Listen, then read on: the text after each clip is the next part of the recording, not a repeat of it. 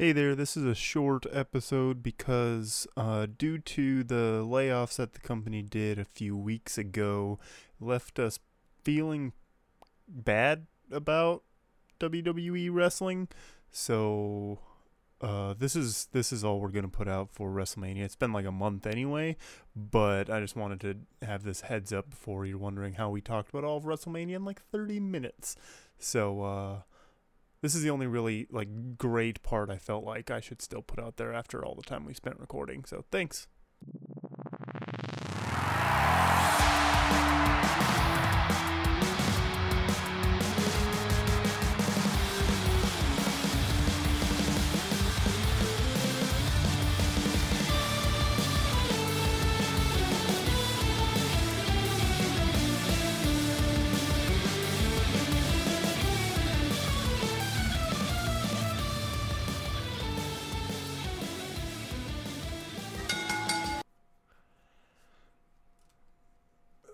What's that? Yeah, fuck you, Vince. This was the greatest thing to ever happen in wrestling. I sure have, because I did a school assignment on it. So, build Firefly Funhouse match. Bray Wyatt, John Cena comes to SmackDown. He was supposed to be returning in like his hometown area. I'm pretty sure. Yeah, it was in Massachusetts. It was in Boston. So it was supposed to be in Boston. It was the first week they did no audience, I think. No, maybe it would have been the last week before they did no audience. One of the two. But John Cena came back, and he's like, there's not going to be a WrestleMania with John Cena. It's for the future. Stars like Drew McIntyre, Velveteen Dream. He said Shayna Baszler, which is a joke because he's only 3 years older than her.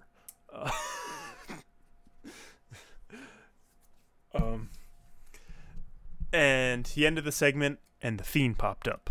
And then all the stuff from fucking Dave Meltzer.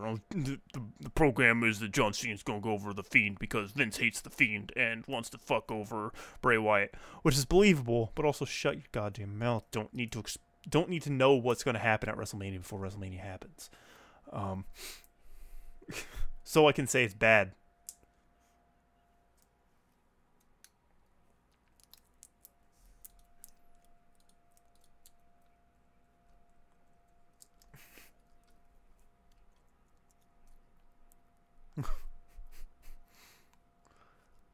and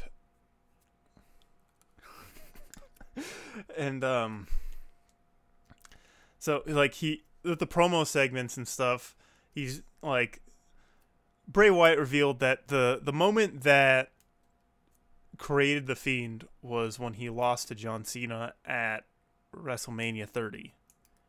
The big things from that match were he gave the chair to John Cena. John Cena didn't finish him off with the chair, and also Bray Wyatt. They kept showing like him doing. He's got the whole world with the whole crowd, which is really cool. So John Cena, very very important line he says in the promo is he's going to put an end to the most overhyped, overprivileged, like overvalued WWE superstar. Important line.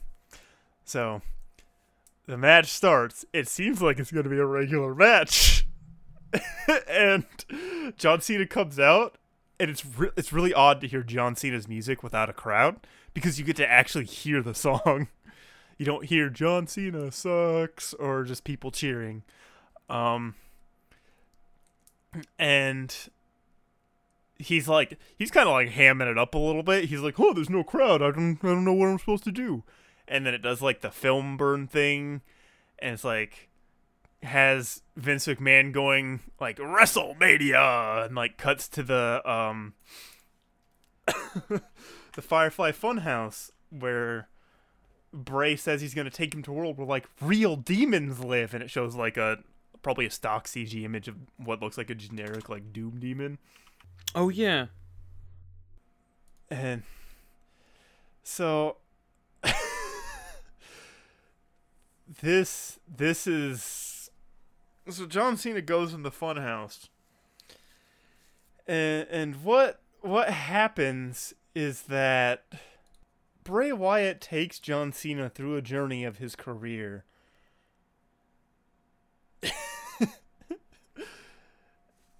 The first one is like John Cena being like talking to the puppets, and then he opens the door and goes in the darkness where he's greeted by the Vince McMahon puppet. Yeah, and the Vince McMahon puppet tells him, like, he's like, hey man, where's that ruthless aggression? Show me the ruthless aggression. Yeah. Like, I looked at the line, where he says it's gonna, like, who are we really and why do we do the things we do? It's like, we're gonna see who John Cena is, and this is... It's absolutely incredible for them to do a segment where they're basically having John Cena confront his anxieties as a performer. Mm-hmm. Have you watched any of the Ruthless Aggression doc? No. So the first episode, besides the one that's after the one where they established what Ruthless Aggression era was, is about John Cena. And it starts off with John Cena saying that his first, like, his debut in WWE and all that stuff was a failure. Like, looking back on it now, 18 years later, was an absolute failure. He failed, and he learned from it, and he's amazed that he was even going to succeed. Wow. And so when he goes is like Vince, I love Vince just redoing the fucking, like, Ruthless Aggression thing, and then, like, who has enough ruthless aggression? And then John Cena, they redo John Cena's debut intercut with the footage of John Cena's debut. John Cena, the prototype, he's in the prototype gear. There's the big SmackDown fist. Yeah, he's like walks around it in like this weird, like, almost like an eerie void type place. Yeah, and he comes down to the ring, and Bray Wyatt is doing the ruthless, like, doing the Kurt Angle thing. What makes you think you can stand out here and, like, hang with me? To where he just goes ruthless aggression, and then he slaps, and Bray Wyatt ducks under. Yeah. And does it again. Bray Wyatt ducks under, and Ray's like, wow, I don't even know how you thought this could work. It's no wonder you were almost fired. And he, like, does it again, and then it cuts to clips, like, pictures of little kid John Cena, like, holding up, like, him with toys, him holding up, like, a little, like, paper championship belt he made. Yeah. And then it cuts into Saturday Night Main Event, the opening, with, like, showing, like, Hogan and stuff, and they have, like, a VHS filter, and they go back to the 80s, basically, where what was Cena's name in this segment? His name was, like, Johnny McMuscles or something like that. Yeah. Yeah. And basically he goes back to, and that's his gimmick, is that he's a muscly guy. He's got a big body, and he's there with Bray Wyatt, who's also kind of, like, working out there behind a cage. It has, like, the kitschy, like, goofy setup. When he's doing the, like, pumping with the dumbbells, barbells, whatever the small ones are, we see the Sister Abigail puppet. I think it's just Abby, but we know it's supposed to be, like, mouth goes agape because Vince loves his beefcakes. Yeah. So buff. And this is like Cena, if he would have made the debut one, like, during the time when he was a kid, he would have just been he for a lot of his time, he has no standout characteristics, and John Cena knows he has no standout characteristics as a performer, as a character in the business. In the 80s, he just would have been some guy. Mm-hmm. He would have been some buff guy. Vince hired him to be Beefcake. He can work well, but he's not Hogan, so who gives a shit? He comes out to help Hogan. That's his job. He's like Lex Luger. They might build him up to take over for Hogan, but who cares? Hogan. Right. So from this, we transition into Word Life Thugonomics. Yeah. And because we get a segment of John Cena in the ring rhyming, but not realizing he's rhyming at first. Yeah. Before the segment, the major thing that Bray Wyatt says is in a Hulk Hogan voice, "What you gonna do when you realize egomania has been running wild on you?" Because it's a bit about John Cena for a long time. Mm-hmm. Like, John Cena in the Thugonomics gear at 42 years old is really funny. It's really cool. This is 2 years in a row we've gotten it at WrestleMania. Yeah. Like, and the Thugonomics thing was just by accident. Like, he talked about on the Ruthless Aggression doc, he was in the back of the bus with Rey he heard, like, Rikishi and Rey Mysterio, like, freestyling. Yeah. He's like, I can do that. And he's really good at that. He's talked about how all of his raps, he just did off the top of his head. Yeah. They were never scripted. And they, like, they go back, like, he does it, and, like, Bray's just laughing at him for what he's doing. He goes back to his, like, the juvenile antics he had when he did this, which is, like, he said, like, the line that he says that is, like, "You're a slut for opportunity. You always blow your chances." Like, he says, like, goofy, like, provocative bullshit stuff that like he did when he was first doing this. Yeah. Yeah. Back in, like 2001. The AA was the FU. Yeah. I guess the STF used to be called the STFU Mm-hmm. because that makes sense because it's like a face lock. And then, like, and she's basically like, how like ridiculous it is that he's playing this character. It's not who he is at all, and that's also why it doesn't work out as and why it ran its course is because it's not him. Like, it's completely a character. Yeah, there's no part of him in that character. And that's what Bray Wyatt is, like, revealing to him, is like, the thing that made you successful isn't you. It's something you made up so you could keep your job, and you were lucky that you were able to do it. Yeah, very, very close to getting fired, and just this weird talent that everyone found. Yeah, is what kept him going. He called Bray Wyatt Husky Harris, which I think is great, because that's who he was before he was Bray Wyatt. And, like, we've talked about Husky Harris, he just looks like the dude who doesn't stop talking about Call of Duty. Yeah, Husky Harris is not like a character either.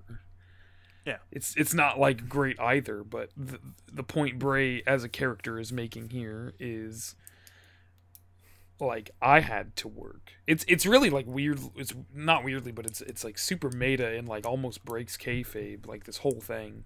Yeah, it is.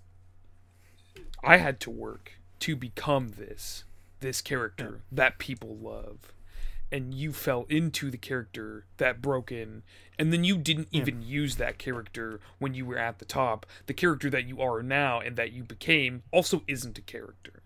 Like, if you think about John Cena, like, there's nothing. John Cena is a shonen character. There's nothing about him. He's like a bad shonen character. Like, that's mean, but he's just strong and beats people. Like, that's it. Yep. And they, like, that's the big thing that they recontextualize this is, like, they put it in a way, like, this is almost actualizing a much better way than the pipe bomb, because we're getting, like, a visualization of it. The big thing with the pipe bomb was, like, CM Punk being like, John Cena gets to beat all these guys who are hard workers. They deserve the chances too, but it's just John Cena. And that's what this is. And, like, Wyatt was... Cause you see, like, the hurt in Bray Wyatt's face when he's like, I don't get those opportunities like you did, John. You were given all that because the boss liked you. There's a level of hard work in it, of course. Like, I fully appreciate John Cena's work, not only in acting and everything, but he was absolutely given that train ride to the top. And Bray Wyatt, you can tell the amount of work.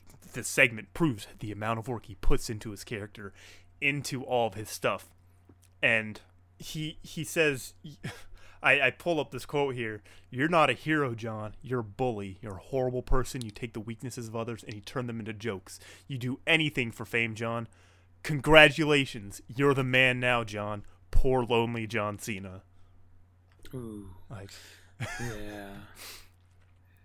Poor lonely John Cena may be about how he didn't really step on backs, but, like, he didn't make a ton of friends in that role of being the man for the company.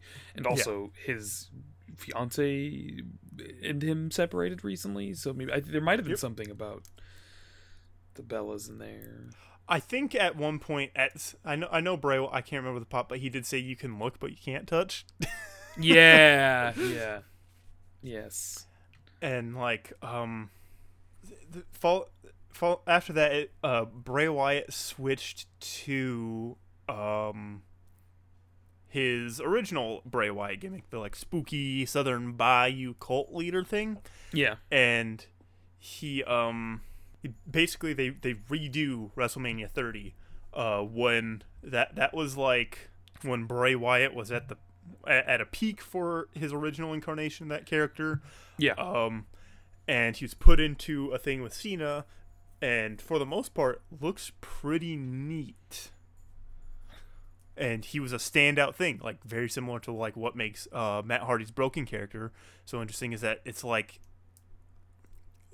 it's something so interesting, new for wrestling, and then he gets thrown into WrestleMania with John Cena, the guy, the big man in the company, and he loses. Bray Wyatt just lost. Like, it wasn't like, oh man, I don't know if Cena's gonna make it. Like, from the beginning, Cena's gonna do it. Even the biggest part, and the one they keep driving to, which I think is important. I'm glad that they did that for this. Is that when he gave him the chair and was telling him to end him, which I think is a good character trait for John and for Bray Wyatt to do, because John Cena's not going to. He's the superhero good guy. Hulk Hogan, he loves the troops. Say your prayers, take your vitamins, brother. Yeah. Like, and you just become a superhero. And this was a moment where this could have, like, helped Bray Wyatt by putting him over. But because Vince doesn't like any of Bray Wyatt's stuff, because he doesn't get it. Like, he absolutely just doesn't get it. Yeah, he didn't. That's why he doesn't like this match, because he didn't understand it, and what he could glean from it, it was critiquing what he had done with John. So, like, he's not gonna like that. So, in the ring with Bray, they recreate the moment with the chair, except John Cena does it. He actually takes the chair to him, and then the best fucking part, the craziest part, is he becomes the third man. He swings the chair, and instantly we get the Monday Nitro opening, which is fucking incredible. I was, like, bouncing around in my living room. One of my cousins was over, who this was her first night ever really watching wrestling ever. She's like 12. Yeah. She's like, I don't fucking understand this at all. If this is wrestling, I hate this. She was locked into the Edge versus Orton, which I think was really interesting. Like, she was like, when Edge was about to not stand up, she was like, oh no, like, I heard it. It was making my mom laugh. But, like, it's like I'm just like acting like a monster, and because he did the heel turn move, and it switches to Monday Nitro, and Bray Wyatt is doing an Eric Bischoff impression in the Wolfpack NWO show. I think Wolfpack was the red one, and Hollywood was white. But it doesn't matter for the segment, but it's just a little detail, because they're still on opposite sides. Yep. That's why I think it's brilliant. And he's like, this recreates like an NWO moment. Like, you know what I really, really want to do? And he's playing with Eric Bischoff, and he just introduces John Cena, who comes out in an NWO hat, NWO shirt, and the NWA World Heavyweight title with the spray painted NWO. He comes out playing to the NWO music, like doing the air guitar like Hogan did. And this is a huge thing because he's that's a big thing, is like a lot of people said John Cena should turn heel especially when he's on his super babyface run. Yeah, he needs to turn heel. Pre-US title open challenge, everyone just wanted him to be a heel. Yeah, because especially once runs course, like he's been a face for so long, ever since he beat JBL, basically. Like when he won his first world title, he's been a face ever since. And it's like with Hogan, when he did the heel, this is similar to when Hogan did the heel turn, because that was late in the career. Hogan in '96 should not have been getting those world title opportunities. Like, absolutely not. And he was going to get them regardless, but it makes it a little bit better because he did turn heel. Yeah, like he reinvented his character. He became someone new. That's what a lot of people wanted to John Cena to do. And the only time Cena is able to do that is in this imaginary hellscape world. It's fucking brilliant. It's actually incredible. And like this new angry NWO Cena is he starts to beat the shit out of Bray Wyatt. And who is representing Eric Bischoff. Yeah. And when he like starts pounding into him, it switches to the Huskus the Pig. Mm-hmm. And I have this pulled up so I can see a list of what was happening going on, because it goes by quick. They show all of the worst things that have happened in Cena's career since he was like Super Cena. The shot of the "If Cena wins, we riot" at One Night Stand. Mm-hmm. Edge cashing in the first ever Money in the Bank. When he lost to Shawn Michaels on Raw. When he lost to Batista at Elimination Chamber 2010. Losing to Miz at WrestleMania 27. CM Punk, his goodbye kiss to Vince McMahon and everything. Cena, when he looked dejected after losing to The Rock at WrestleMania 28. Losing to Randy Orton at TLC 2013 to unify the World Heavyweight and WWE Championship. When Suplex City got created at SummerSlam. When he got like the stupid it's like super amount of suplexes. Probably the beginning of the finisher spam. When he lost to AJ Styles and basically signified that he was going to go do movies more, putting over Roman at No Mercy, and then when he lost to The Undertaker 2 years ago at WrestleMania. Which has been a downslide for him for a long time now, and the character of John Cena, not the man, recognizes a lot of that. You know, what was the Elimination Chamber thing? It was, I have to go to WrestleMania. I don't have a choice anymore. I've been missing out on a lot of opportunities, which hasn't happened to me, and I gotta do something. So kind of throwing that in his face about like, you're not who you once were. Yeah, that was pretty good. Yeah, and like this whole thing is John Cena realizing the downward slope of his career. Like, he is 42. This is the time when he shouldn't be in the main event. He should be putting over other stars. And after like John Cena realizes he's not punching Bray Wyatt, he's punching Huskus the Pig, which is the younger Bray Wyatt.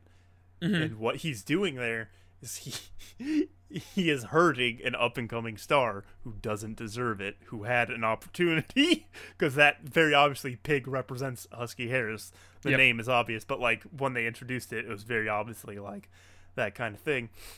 And it's John Cena is what the company wants, the company man. Bray Wyatt never was. Husky, like a bigger guy, who in an age when you're not going to let guys cut promos or anything. Yeah. And you're not going to let them have substantial matches or relationships with people at the top of the card. He's not going to get to do anything. Yeah. And John Cena's taking all that screen time. Yeah. And Bray Wyatt, as the Fiend, he says, "Let me in," and then he does the mandible claw and takes down John Cena without any effort. John Cena's not kicking out at 2, and as he has the mandible claw in, says the most overhyped, zooming in on his face as he's saying it, overprivileged, overrated talent in WWE, as he's putting him down, and regular Bray Wyatt comes in for the 3 count, and John Cena is gone. And when John Cena said he was doing that, it's because it's him. He was the person he was talking about. Mm-hmm.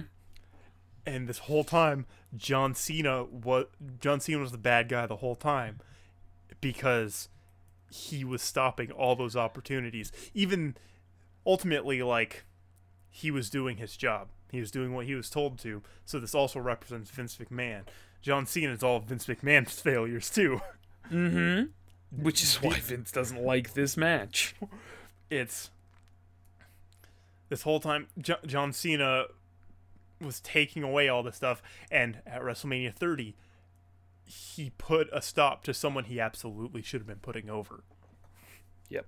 Especially 6 years ago, John Cena, that like even 6 years ago, John Cena was on that upward like climb to doing more and more movies and stuff. Less time with WWE, more time in Hollywood and in movies and shows and things like that. So yeah, he probably should have transitioned to be a part-timer after, 10 years of what he was doing.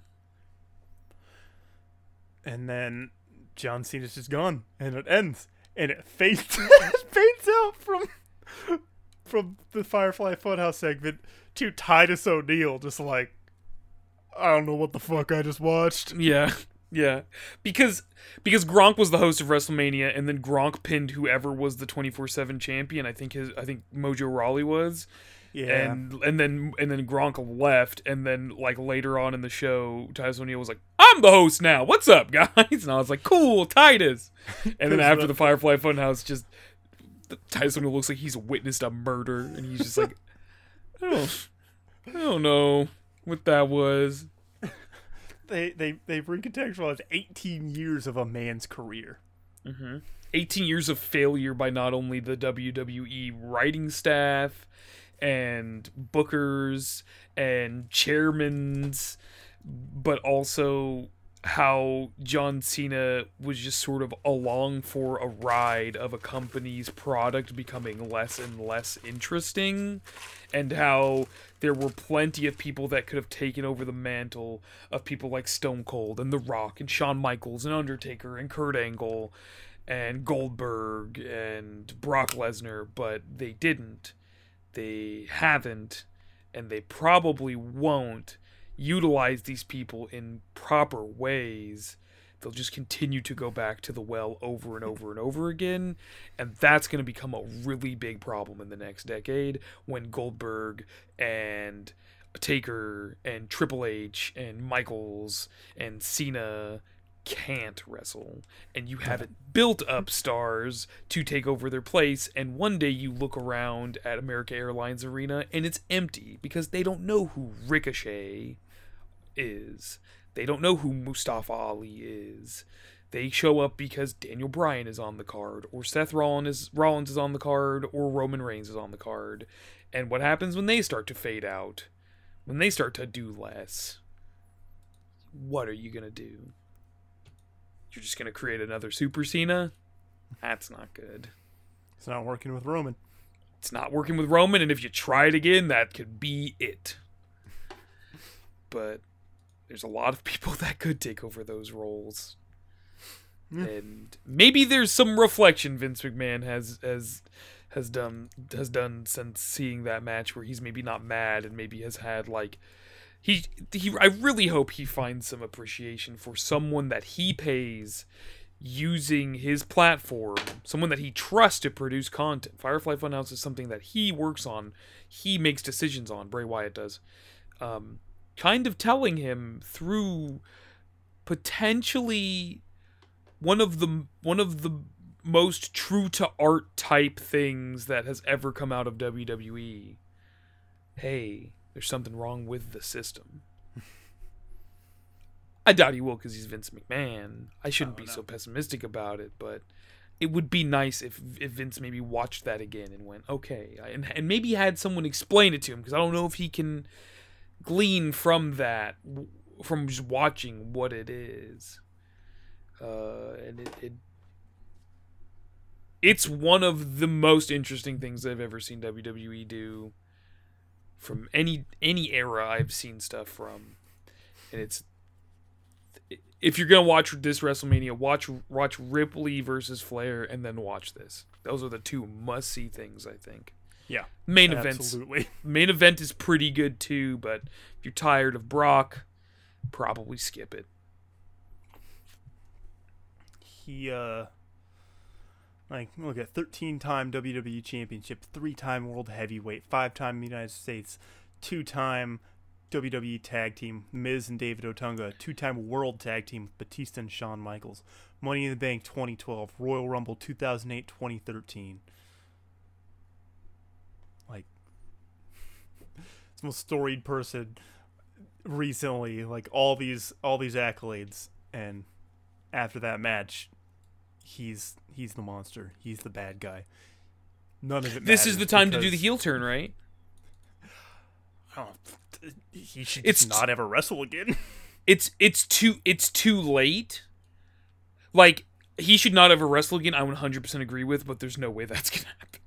Yeah, no. The Crown Prince and owners of big arenas in this country for WrestleMania want to see him there on the card, so I think they could drag it out. John Cena could just job out. He could be. This is too much for them to do, but he could be like a lifeless husk. Like, he could just be like, not physically emaciated, though that would help sell it, but John Cena has to be in like movies with The Rock, so he's got to be fucking jacked. He's got to be big, yeah. Isn't it crazy how The Rock is bigger now than he was when he was a wrestler? Mm-hmm. It's fucking insane. But he's just like, he comes out to his music, he's not enthusiastic. He's like, they can like, assuming if his schedule would let him, and he could do it for like SummerSlam, WrestleMania, like big pay-per-views for a Rumble. Like, he comes out his music, but he's not energetic. He's just like lifeless, depressed. He goes through the match, doesn't win, and then we get something from that. Like, and he can end his career, and that leads up to him like realizing, like, I like audibly him saying it, I was the bad guy the whole time. And then at like a WrestleMania, he gets his energy back and he wins a world title, so he can hit 17. He can break that record. He'll get a comeback for John Cena before he's gone. And then in his final match, he does put someone over who needs it, like Aleister Black, Velveteen Dream. Velveteen Dream is the best opera. That's like the best. He sings praises of Velveteen Dream a lot. Yeah. I think that's the best person to do it. I think you could totally have a match where it's like, both of these people are assholes, but you like Velveteen Dream more because he's not the older asshole. Yeah.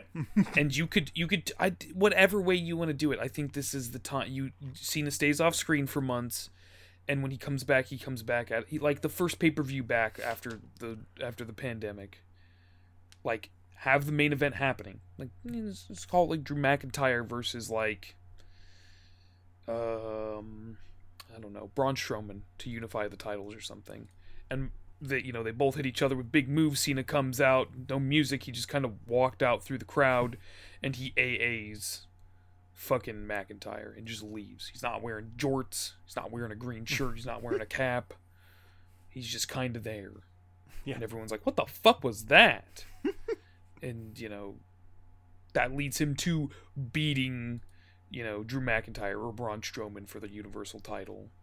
And then he reigns for maybe a year, part-timing, and doesn't listen to any of the criticism of, like, you shouldn't have that. You only wrestle 4 times a year, blah, blah, blah. And he just doesn't care.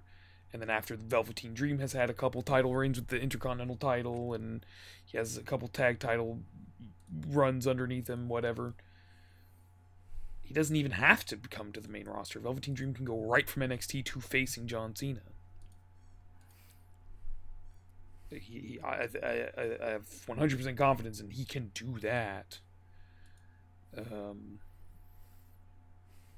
he can, like you said, he can as a heel put over Velveteen Dream at WrestleMania. Just make sure you have enough promo time, you have enough build up with Raws and SmackDowns or whatever you're doing, or NXTs, to establish Dream is the face, Cena's the heel. I think it could be good, and I think this was fantastic. Yeah, it was. Best part about WrestleMania weekend. The Boneyard match and Ripley versus Flair. Yeah. It's beautiful. It transcends wrestling. It's art. Wrestling's art, whatever. There's some people who are like, they don't like that comparison because it's someone trying to be pretentious. Or I saw some people being like after the stuff with Stone Cold, like, fuck you, wrestling's always been like theater and stuff. You just hate poor people. No, I mean, it is, but it's not like avant-garde usually. Like, there's nothing avant-garde about a regular wrestling match. It's definitely theater, but it's, like you said, it's not.